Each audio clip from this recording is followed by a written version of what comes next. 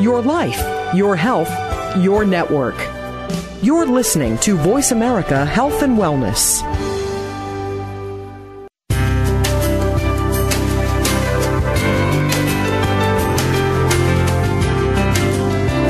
Good afternoon, and welcome to Frankly Speaking About Cancer with the Wellness Community. Your host is Kim Thiboldeaux, President and CEO of the Wellness Community. This hour is designed to inspire, inform, and to help you live better with cancer. Now, here's your host, Kim Thiboldeaux.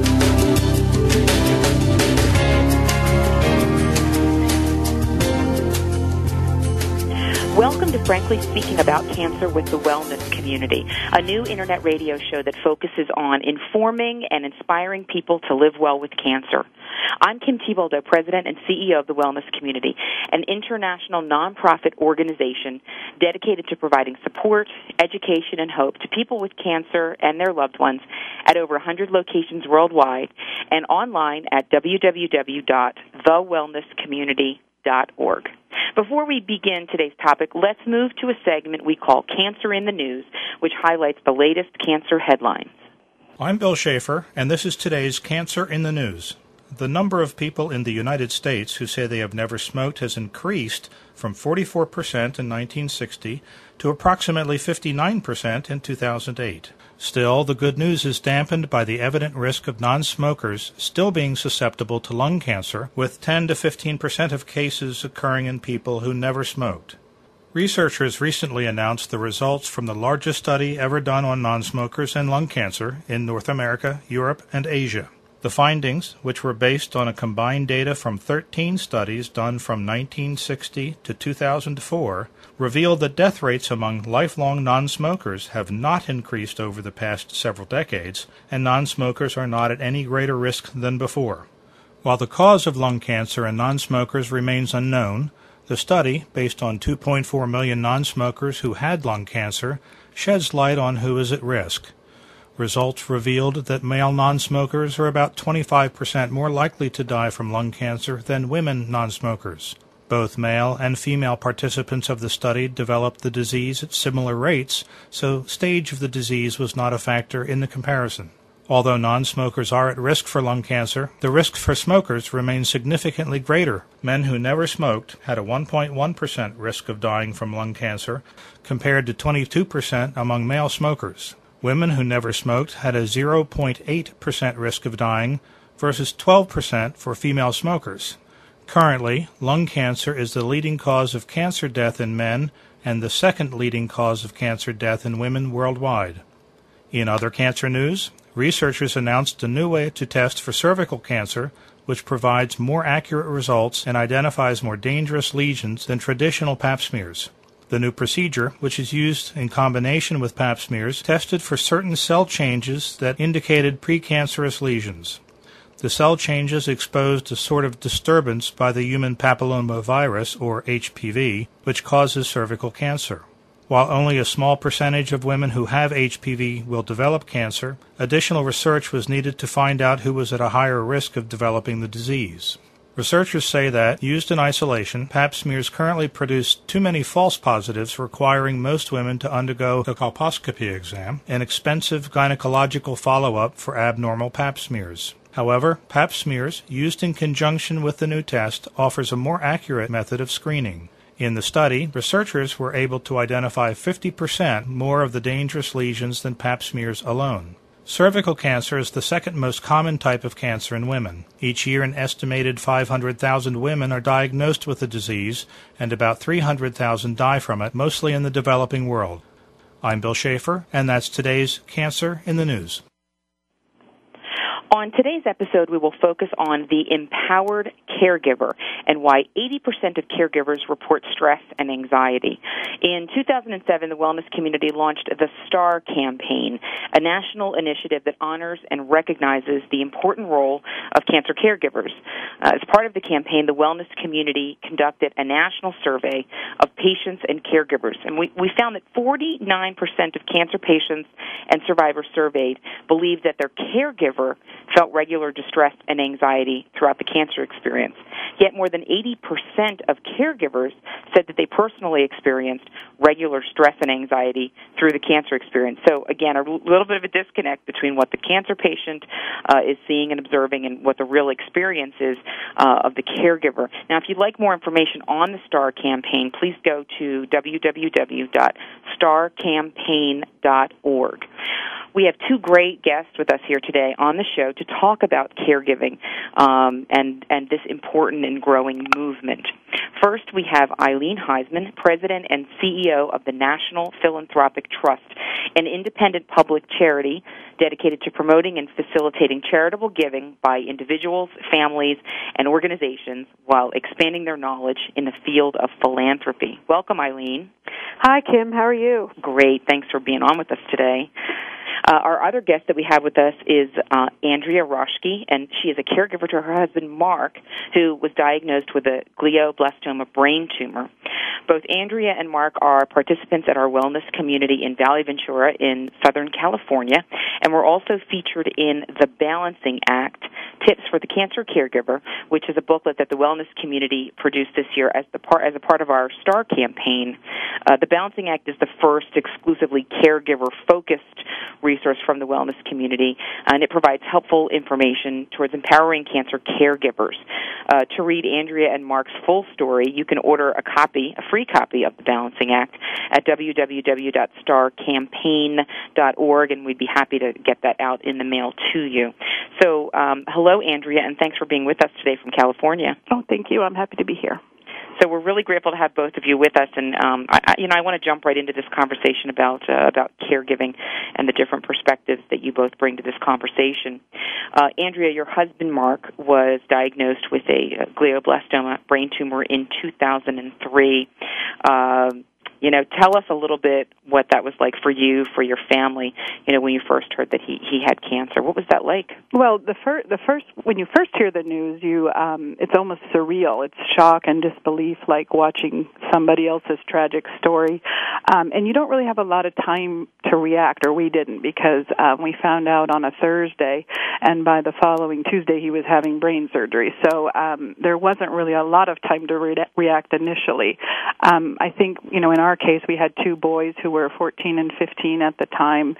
So my thoughts and my husband's too immediately went to protective of them and trying to fight this so he could be there for them. I had lost my dad at 17, and I didn't want my children to have to go through that. So, it really just is a lot of being led through things and feeling numb and just kind of following what everybody is telling you to do, but you don't really, I think, process what's going on until sometime after the fact. I call it that post-traumatic stress syndrome.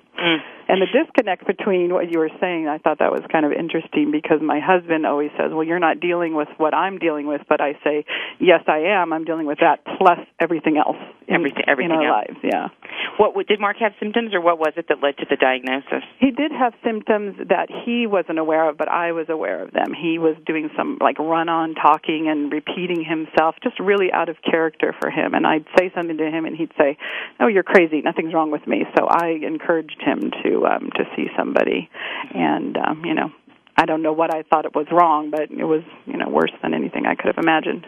Yeah. Andrea, I've traveled to wellness communities across the country, and I'm amazed. I've sat in on programs and support groups, and I'm sometimes amazed at the disconnect that we see sometimes between the patient and the caregiver. And I find that what I hear in the caregiver groups is my spouse or the person with cancer I'm taking care of, they can cry today, they can stay in bed today, they can be scared, they can not want to kind of deal with the world, and that's kind of okay. But for me as the caregiver, I have to get up, I have to take care of these two boys, I have to keep this house together. So sometimes we find that by the time they get to the wellness community and get to our programs and support groups, they sometimes need it more than the patient. Definitely. And he is the person we did things as a partnership always. So for our relationship, it was always him I would turn to if I needed something, and vice versa. But now I couldn't turn to him, when I was going through the worst crisis I'd ever been through. It was like I became a single parent at the same time, and he became one of my children. Yeah. We're going to talk a lot more about this. Eileen, I'd love for you to tell us a little bit about the National Philanthropic Trust and its mission, and then we're going to tell our audience a little bit about the connection there and some of the wonderful work that we are starting to do together. So please tell us a little bit about the trust. Great, thanks. NPT is a national public charity. We help individual donors and other foundations do their philanthropy. We help them make their grants. We actually own the money in the donor advised fund, part of the business we're in, and we work with supporting organizations which are larger versions of donor advised funds, and we help individual donors find charities that match their interests. And with some of the relationships we have, we actually help them identify specific charities and projects. Our breast cancer funds come from the Breast Cancer 3-Day. We also work with Mrs. Atkins with the Atkins Foundation on diabetes and nutrition. So we have a number of donors we actually are partners with and trying to help them find charities that meet their needs. And one of our funds that we've connected with the wellness community is actually with our Breast Cancer Field of Interest Fund. But I also want to say that my mother died of lung cancer and my sister-in-law died of breast cancer. So I wear a dual hat here. I've been a caretaker myself, but also in a great position of facilitating philanthropy that's going to be helping other caretakers. So I'm going to be wearing more of my professional hat, but my personal hat's going to come out probably because I've sat in those shoes and I totally have, you never forget it. I mean, I'm not a caretaker right now, but you don't forget how that feels. Well, that's absolutely, and we really welcome you to share some of that personal perspective as well. I always find it amazing in the work that we do. You can't really find anyone who hasn't been touched by cancer. Sure. We all know someone who has cancer now and is battling cancer now. We all know someone who has died from cancer. We all know people who beat cancer, and it's amazing when you talk to all of those around us. You and I are working on this project together, but and I'm learning today about your own personal experience with your family, and that experience and having been a caregiver, and we certainly want to talk about that as well today. Eileen, when was the trust founded? I know you're in Philadelphia. We're based in Philadelphia. We were founded 12 years ago by a small trust bank called Pitcairn Trust Company. We have a little bit to do with them still, but not much. We're national. We've gathered about $1.3 billion in charitable assets. We've given away $700 million. We have a board of 12 very stellar individuals from all over the country, and we have a staff of 28. So we went from 2 to 28 in those 12 years. And our goal really is to facilitate philanthropy. And so most of the staff people here work on either the money coming in with the donors or the money going out. And we've been so privileged to have some incredibly wealthy people that have great interests, and then with the breast cancer money has come from many small donations that people have given us. Excellent. So we're talking today with Eileen Heisman from the National Philanthropic Trust and Andy Arushki, who is a caregiver to her husband, Mark. Andrea is based out in California and has participated with our wellness community in the Valley Ventura area. We're going to take just a brief break here, and we're going to come back and continue our conversation about cancer caregiving.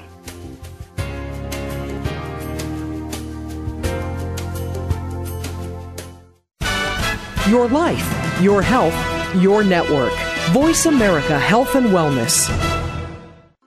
Effective cancer treatment requires more than just medication or surgery. For the country's 12 million cancer survivors and their loved ones, the social and emotional challenges of adapting to life with cancer are ongoing. How to handle coworkers' questions, how to get comfortable with new physical realities, how to reassure worried family members, or explain to friends your priorities have changed. For more than 25 years, the wellness community has been the nation's leader in providing free counseling, education, and hope for survivors and their caregivers. Whether online or at one of our 26 centers in the U.S. and abroad, the wellness community is ready to offer the support you need to live a better life with cancer. For more information on support groups, publications, nutrition, exercise programs, and more, call 1-888-793-WELL or visit us online at www.thewellnesscommunity.org. That's thewellnesscommunity.org. The Wellness Community, celebrating over 25 years of cancer support, education,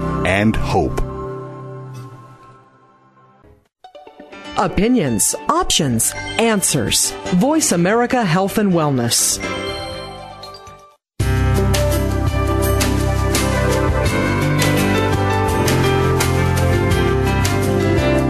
You're listening to Frankly Speaking About Cancer with the Wellness Community, an inspirational program offering the resources you need to live a better life with cancer. Now, here's your host, Kim Thiboldeaux, President and CEO of the Wellness Community.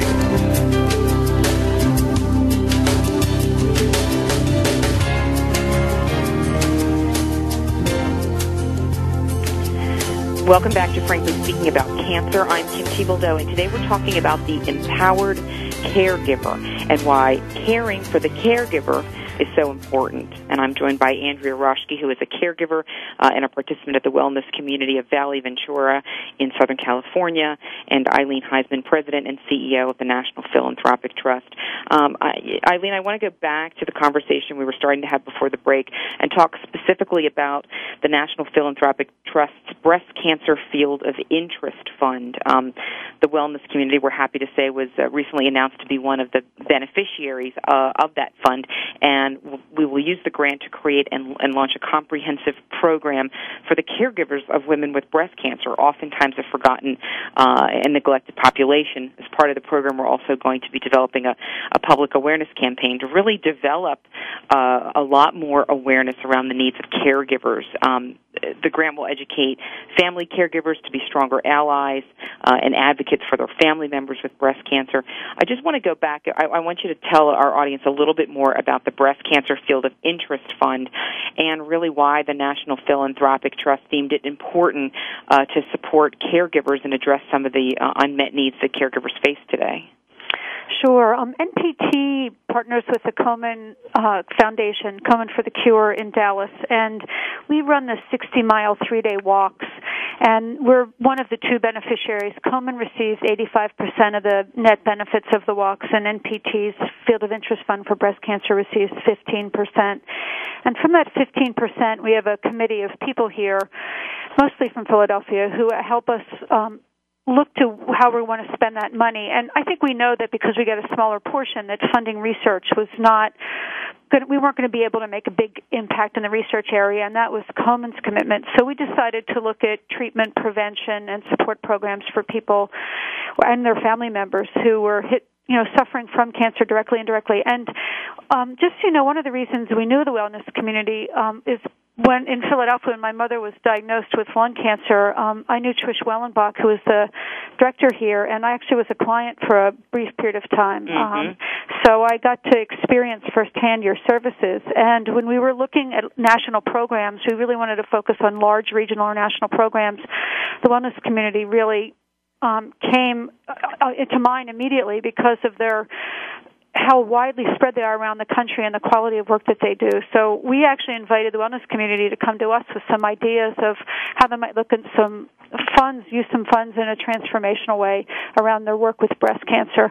And it was a great, somebody said to me once, you're, as a grant maker, you're only as good as the organizations that you fund. And when the Wellness Community came back with wanting to support caregivers, I think there was a unanimous yes among all the committee members, and especially resonated with me, because I was a caregiver for my mother, and also my brother was the main caregiver before my sister-in-law died of breast cancer when she was 40. Oh, my gosh. Yeah, that was really sad. And I think one of the things that struck everybody in the room, and especially me, is that it's exactly what Andrea was saying, which is you get this news and you realize you have to rearrange your life and your world. And for the breast cancer work that we were doing, most of the people that get breast cancer, though not all of them, are women, and the people that are the caretakers are probably their husbands or their mothers or their partners, and that the support for them is not anything we'd read existed very strongly, and we just realized that there was a gap, and we thought how wonderful that we could provide support to the families who were suffering, and the kids especially. I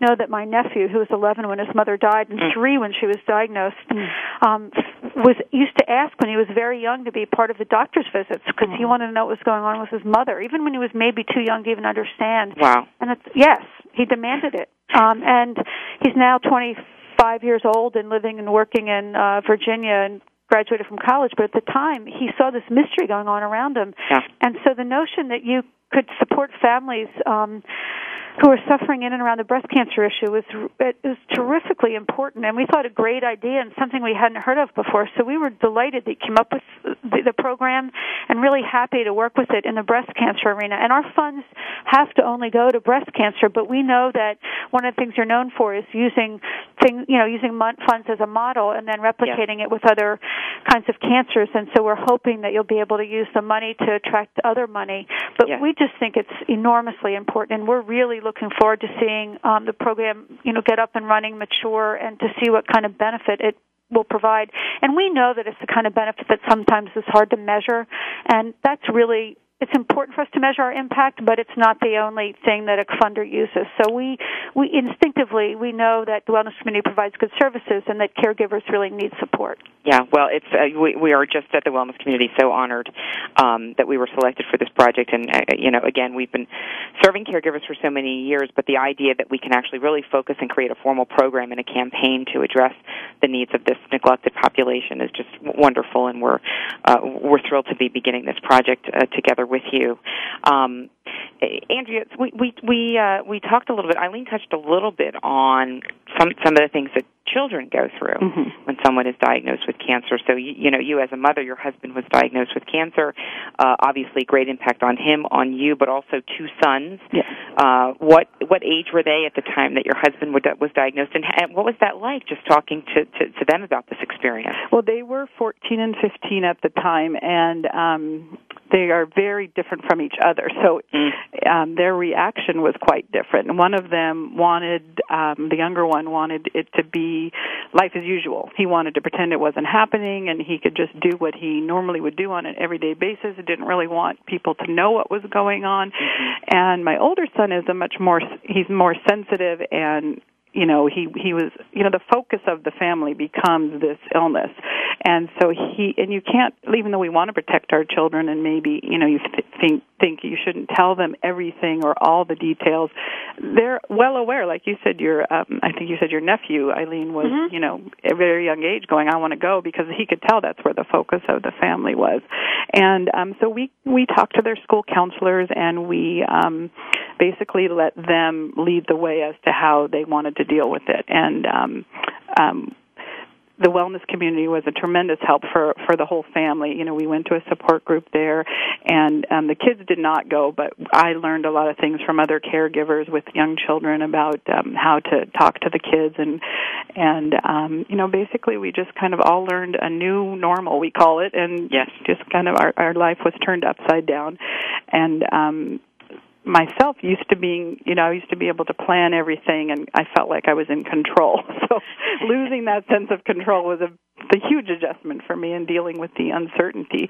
So we just kind of learned on a day-to-day basis what was going to work for our family, and I think my boys now are 20 and 19, so and they're great kids, and they're very close with their dad, and I think somehow we got to this point. Now, lots of help. Now, you, not long after your husband was diagnosed with cancer, your son was diagnosed with a rare autoimmune disorder and needed a kidney transplant. Yes. Tell us a little bit about talk about caregivers. You're the caregiver of caregivers, right? Here. Apparently, I have an advanced degree in caregiving now. I think you do have a master's in caregiving. My younger son, actually, just when we were kind of breathing a sigh of relief about Mark. And his treatment was basically not over, but just in a kind of automatic mode. And my son came down with a lot of strange symptoms, and it ended up being diagnosed with an autoimmune disorder, like you said. But within 4 months after his first symptoms showed up, his kidneys completely shut down. So it was, he was actually ended up being a lot sicker, ironically, than my husband was with a brain tumor, because physically Mark wasn't impaired, and Ryan was just sick every single day. It was heartbreaking for me, because, it's my baby, and, watching somebody, no matter who it is that you love, go through such physical torment, it just, breaks my heart. So dealing with that was a lot more hands-on, because he was 16 at the time. He ended up on dialysis, and we did it at home. I became a dialysis nurse at home. Every night for 10 hours he was hooked up to a machine, and ended up dealing with that. And then my older son wanted to be tested to be a donor. So a year ago, they both underwent surgery and transplanted a kidney from one of my boys to the other one. Wow. So it was like I said, now we have another new normal, and our lives were turned upside down once again. And how's Ryan doing? He's doing great. He's a year out from surgery, just left for school 2 weeks ago to UC Berkeley, and has an amazing outlook on life. I mean, I wouldn't wish illness on anyone, but for him at 19 years old to feel the way he does about life, and he told me his soul has been deepened and his heart has been widened. So, for your kid to be able to express that and feel that way is the blessing that way. Pretty amazing. Yeah. Pretty amazing. Andrea, just quickly, because we're going to take a break in about a minute or two, but you said you participated in a caregiver support group at the Wellness Community. Yes. Just tell us one or two things. Tell us what that was like. What were the benefits? Just one or two things about that experience, and then we're going to take a quick break. Sure. The biggest benefit is being in a safe place to let down and say, you know what, this stinks. Because when you're caring for these people, you can't ever show them that it's getting to you that way. But I felt safe in this support group to, yell about it and complain about it, know that I wasn't alone, that there were other people, and you can be angry in there, you can cry, you can do all the things you don't want to do in front of the patient. And the other is just hope that we got from the wellness community, just knowing that there are people dealing with this illness that outlive the expectations and the statistics. So I think those are the two main things that we took out of our experience with the wellness community. Mm-hmm. We see that quite a bit. As I said, I've had a chance to sit in on patient groups, caregiver groups, and programs all over the country. And I think that I actually think that we've been doing this for 26 years, and I have to say that for me, it's been one of the really special things about the wellness community. That it's not it's not just about you getting cancer, but really your whole family gets cancer. It really affects the whole family. As you said, it's adjusting to a new normal, both during the experience and even after the experience. Right. We're talking today about cancer caregiving. We are going to take a quick break, and we'll be back with a very special interview.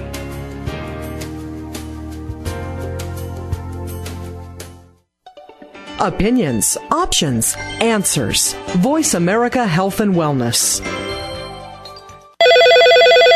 Hello. Hi, Bill. This is George Dewey from up the street. Oh, hey, George. How you doing? Good. Say, I noticed you've been walking to work these days instead of driving. And I don't quite know how to say this, but... But what? But your butt. Your buttocks. Your butt. I think I found your butt on my front lawn. Have you recently lost it? As a matter of fact, I have, George. It's about time someone noticed.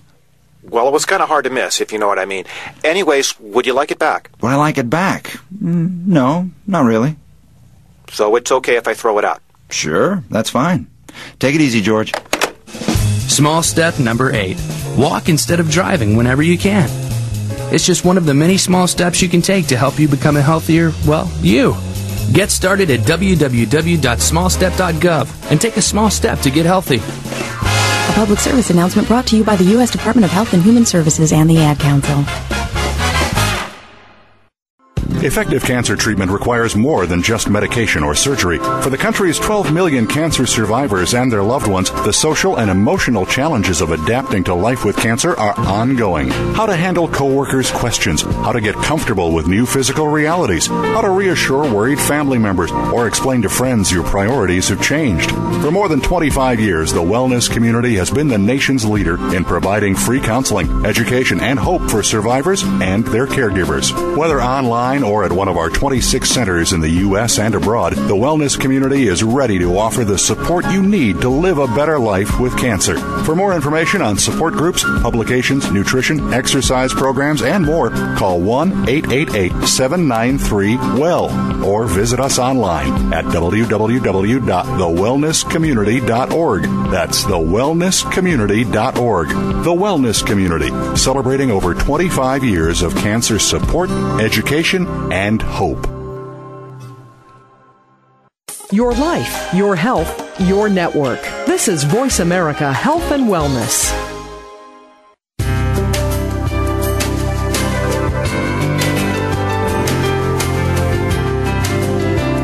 You're listening to Frankly Speaking About Cancer with the Wellness Community, an inspirational program offering the resources you need to live a better life with cancer. Now, here's your host, Kim Thiboldeaux, President and CEO of the Wellness Community.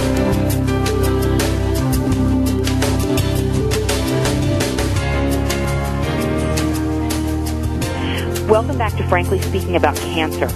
The Wellness Community launched the STAR campaign in an effort to recognize the important role of the caregiver.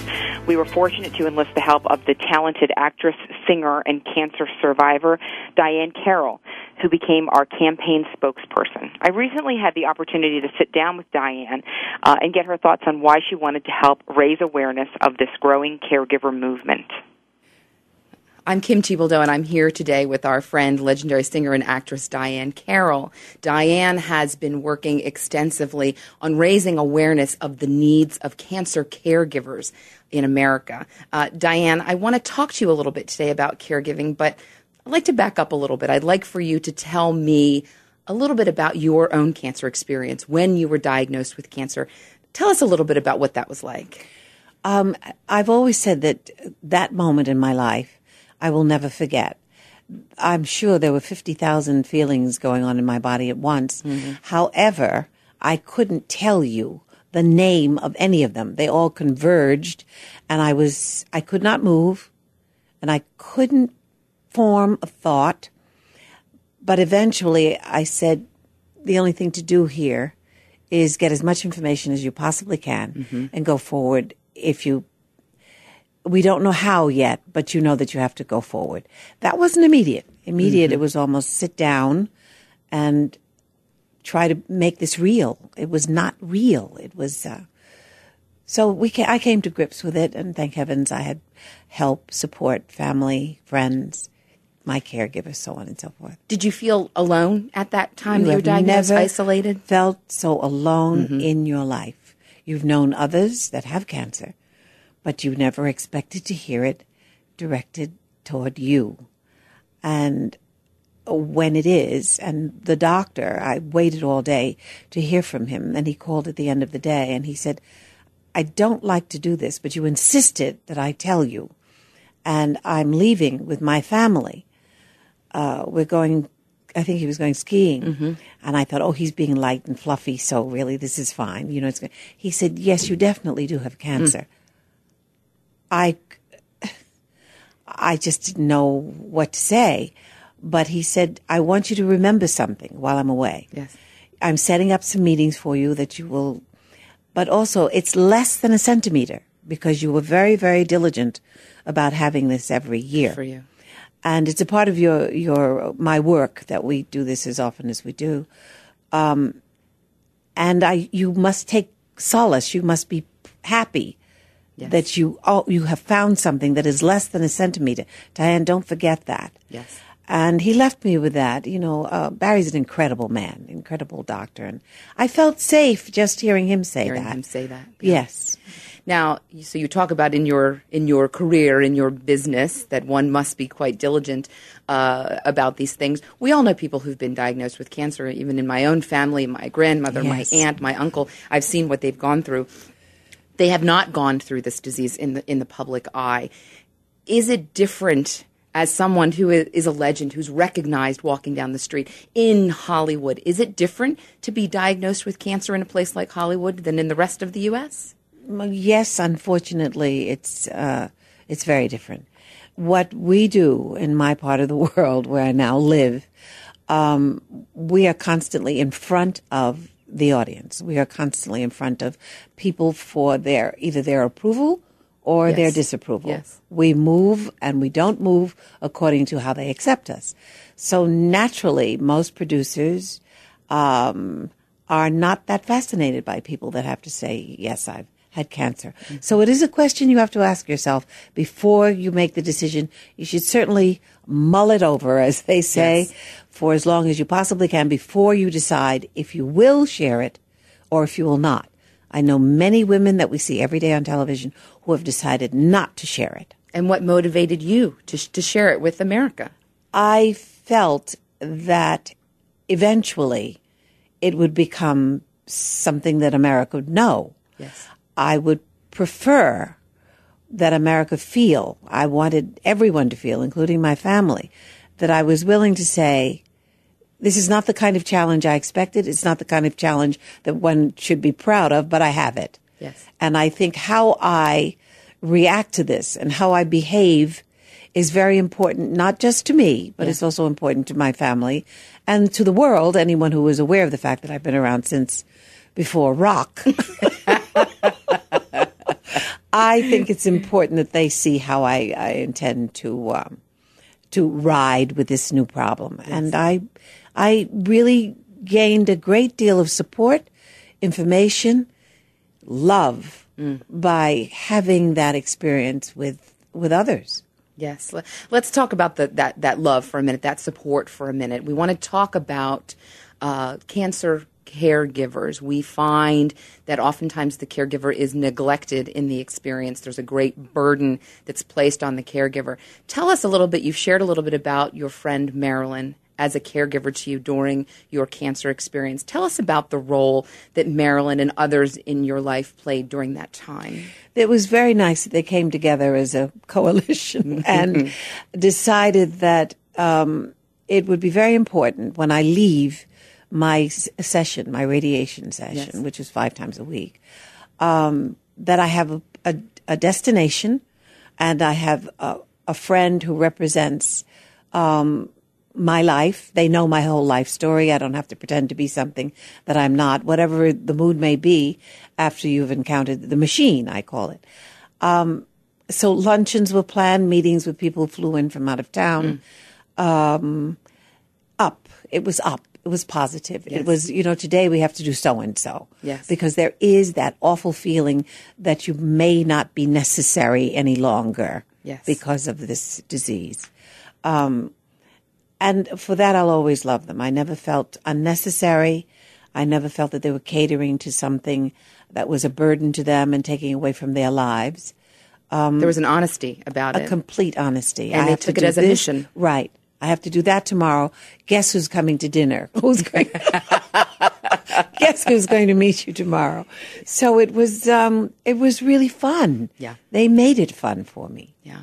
What do you think are some of the burdens, some of the challenges that caregivers face on a regular basis caring for people with cancer? There were a few times when there were a few husbands, bless their hearts, who said, "What is this? I mean, why aren't you here?" Yes.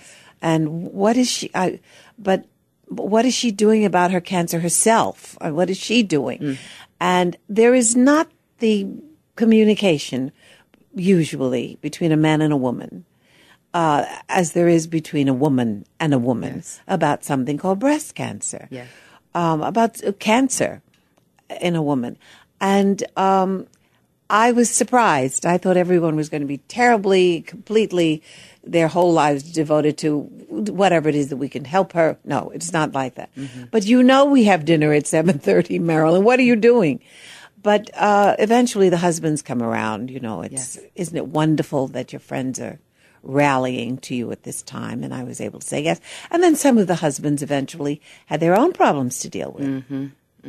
And all of a sudden, it was no longer a female situation, which was a growing up process for them as well. Yes.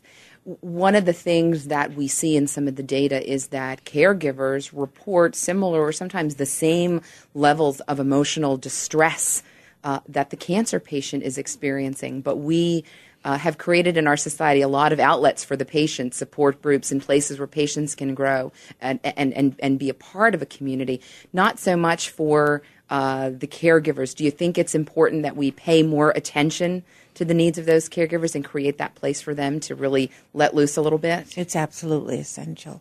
And I think that when I learned that cancer had come into my life and I learned that there were certain women who were in a position to be very helpful and without inconveniencing their families and their lifestyle, that was very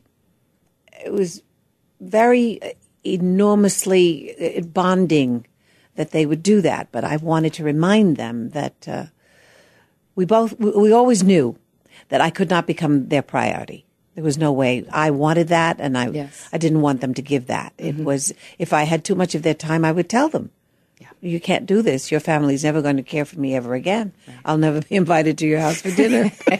So you helped them create that balance as well for themselves. Yes, we were learning how to do it because I really didn't know what to tell my caregiver. That's why I'm so involved with this program. Yes. I didn't know what to say to her. She didn't know what to say, but she's the kind of person, her research is endless. Yes. So she was very helpful to herself as well as to me. Wonderful. Diane, we've had a chance to get to know you at the wellness community. You've got involved with our organization. You had a chance to visit our wellness community in Redondo Beach and work together on some of these caregiving issues. Tell us about some of your impressions of the wellness community and what you've observed in the time that we've been working together. Well, the day that I spent at Redondo Beach, several things happened. The thing that was most important to me was the mother and son relationship. I didn't realize that was her son. She works there. Judith, yes. Judith. And she was very happy to have the wellness community in her life. Her son had learned really how to operate with his mother through his connection to the wellness community. Mm-hmm. And the bonding about it and not being angry, because that happens to so many people, children of the patient. And he was completely at ease at the wellness community, had made it a part of his life, really, to be with his mother, around his mother. He knew this was a special time for her. There was such a thing as fear in her heart at that time. Yes. So coming there was kind of like, I don't know, an afternoon going to play basketball or whatever. And he seemed to make this a very comfortable place for himself. So she was not feeling that she was interfering with his life. Yes. He enjoyed being there. And I thought, isn't this outstanding? And that's one of the major contributions of the wellness community. That's terrific. Diane Carroll, you've become a friend of our organization, a wonderful supporter. You've just been terrific in helping to get the word out about cancer caregiving, about the challenges and burdens these caregivers face. We are so grateful to you for all that you've done for the wellness community, for cancer patients, and for cancer caregivers in America. Thank you, Diane. In many ways, you've given much more to me than I've given to you. Thank you so much. Thank you. We are going to take a short break. We will be right back to talk a little bit about our interview with Diane Carroll.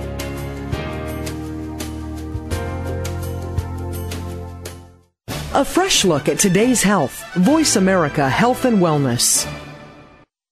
Holistic health and well-being covers many facets, including stress, time management, weight loss, cardiovascular training, and aging. And that's just to name a few. Your Life Without Limits will help to sort it all out for you. Join host Joe Sardi and the top minds in holistic health and well-being for an educational and entertaining hour. Listen for Your Life Without Limits. Heard every Wednesday afternoon at 1 p.m. Pacific Time and 4 p.m. Eastern Time on the Voice America Health and Wellness Network.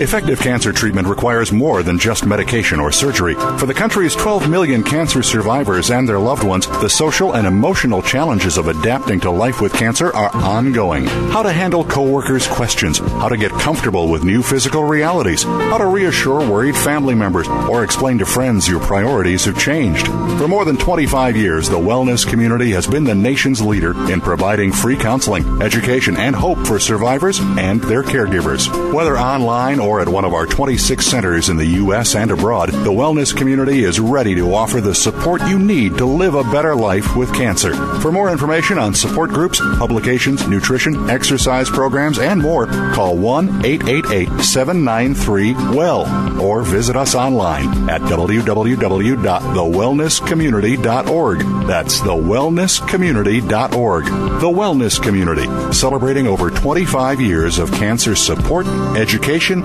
and hope. A fresh look at today's health. Voice America Health and Wellness.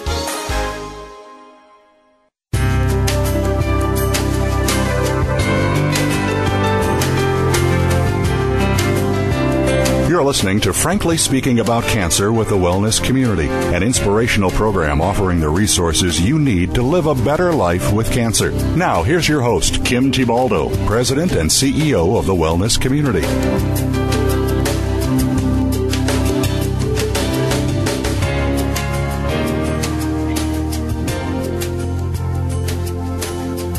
Welcome back to Frankly Speaking About Cancer. We just heard a heartfelt interview with actress, singer, and cancer survivor Diahann Carroll. I want to turn to our guest now, and I'd love to get your thoughts and reactions on the interview with Diahann. She's become such a wonderful friend of the wellness community, and I think it was just great to hear her thoughts about her own cancer experience and around really the caregivers that surrounded her throughout that. Eileen, let me start with you. Any thoughts about Diahann's comments? She's so eloquent. I mean, she's so calm and graceful. I think a lot of people who suffer through this, more everyday people, sound much more frenetic and kind of beaten down by it. So it's nice to hear somebody that's uplifted and kind of sees the bright side of everything. I think for a lot of folks, it's scarier. I mean, she didn't sound scared, but I know when we had the cancer diagnosis in my family with my mother and my sister-in-law, there was a lot of fear and sadness, and you just didn't get that part of her. The thing that struck me as I was listening to it, and my mother was a nurse actually, and some of the opposite feelings, which when somebody who's a caregiver themselves who gets cancer, she didn't let us be a caregiver to her. We were begging to take care of her, and she was a nurse, and she knew medical things, and she didn't want us to come and help her until the very end when she was pretty helpless. But and when you have somebody you want to take care of and they're not letting you, that's almost as frustrating as taking the exhaustion of that is almost equivalent to the exhaustion of when they're letting you take care of them and you don't have time for yourself. I mean, that's a great point. Yeah, that's a great point. The piece of it also that I experienced as a personal caregiver, and I think when we made this grant, I thought of it a lot, is how exhausted I felt. I mean, I was working full time. I was taking care of somebody. I was getting prescriptions filled. I was going to doctor's appointments. I couldn't exercise. My eating was, more fast food like because I didn't have time to cook. I was leaving my kids at home when I didn't want to. All of a sudden you have 2 or 3 full-time jobs, and you don't have time for yourself, and you get tired, and I think you get short-tempered, and it's hard to smell any roses. There aren't any roses to smell, so you get exhausted, and there's no respite. I mean, you wake up the next morning, and it's the same thing. So I think for the caregiver is just this sense of when do I get relief, you know?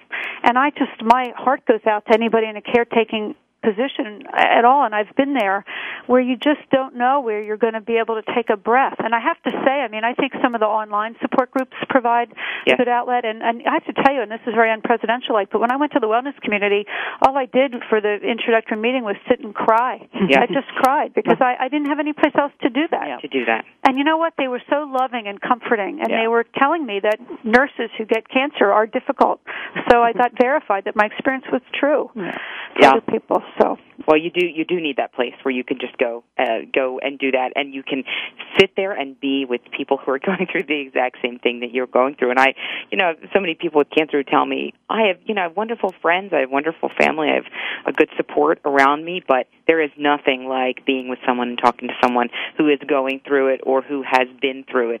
As much as these people around me love me and care about me, they just maybe can't understand what that experience is like. Andrea, what did you think of Diane's comments? Any reaction? To that conversation? I agree with Eileen. She spoke so eloquently, and a lot of the things she said, I could shake my head and agree with.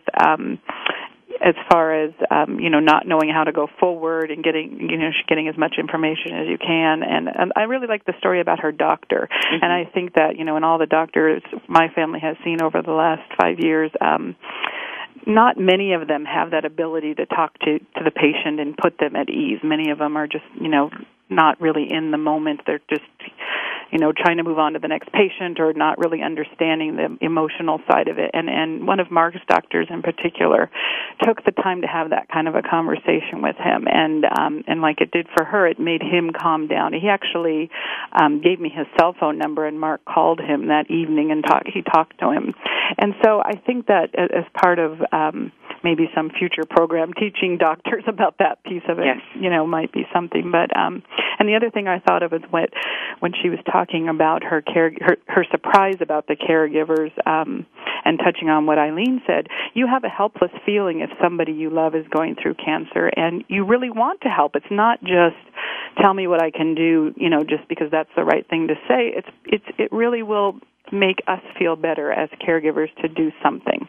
So, because you feel so helpless when somebody is sick. Yes. And people really do want to help, and it's hard even as a caregiver to accept other people's help because you're like, no, I can handle it, I can do it on my own.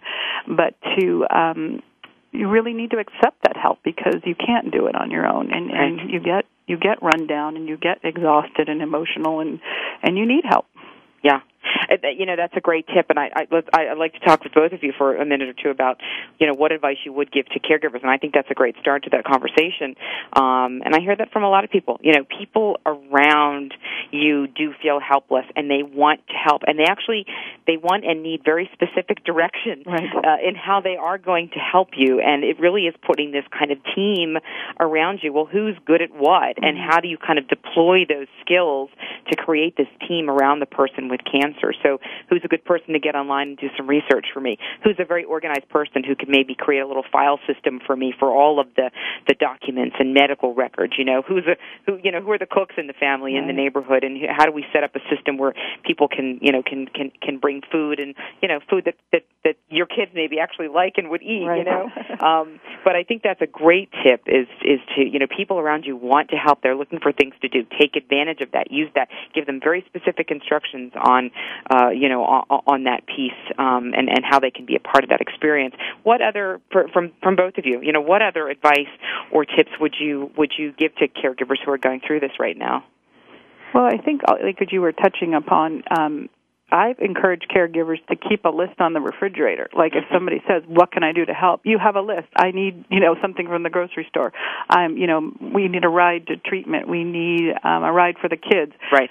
Have specific things available for people who offer, because they will offer, and at the time they offer, if you have a million things to do, you may say, I don't know what I need. But if you keep a running list of what you need, and then give people specific tasks to help you with.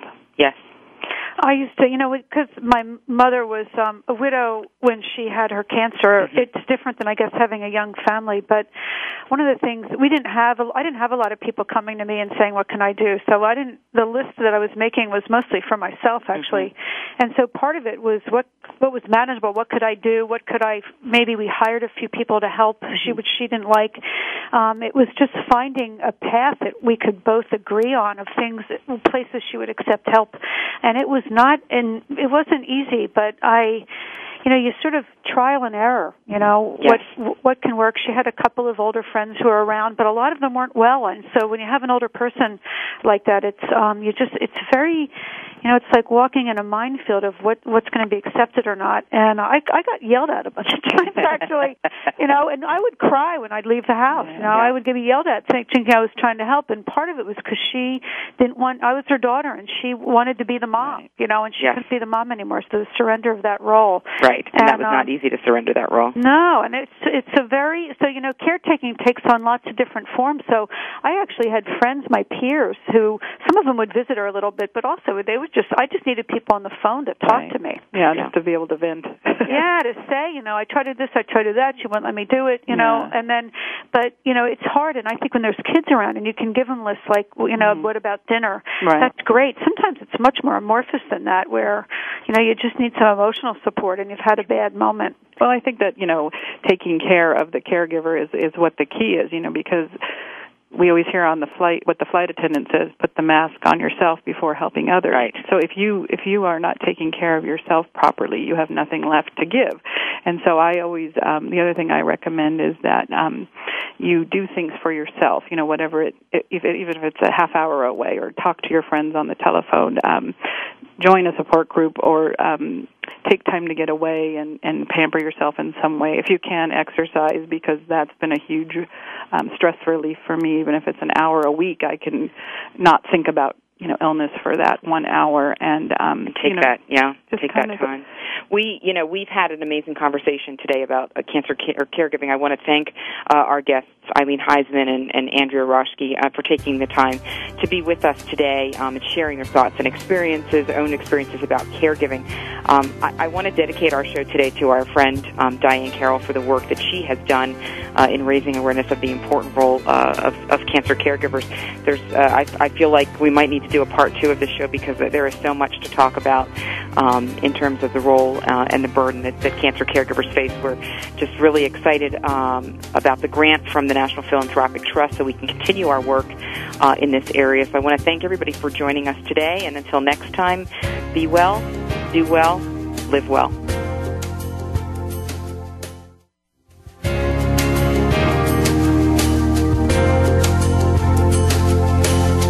Thank you for joining us for Frankly Speaking About Cancer with your host, Kim Thibaldo. We're here for you every Tuesday afternoon at 1 p.m. Pacific Time and 4 p.m. Eastern Time on the Voice America Health and Wellness Network. In the meantime, stay connected online at thewellnesscommunity.org. That's thewellnesscommunity.org.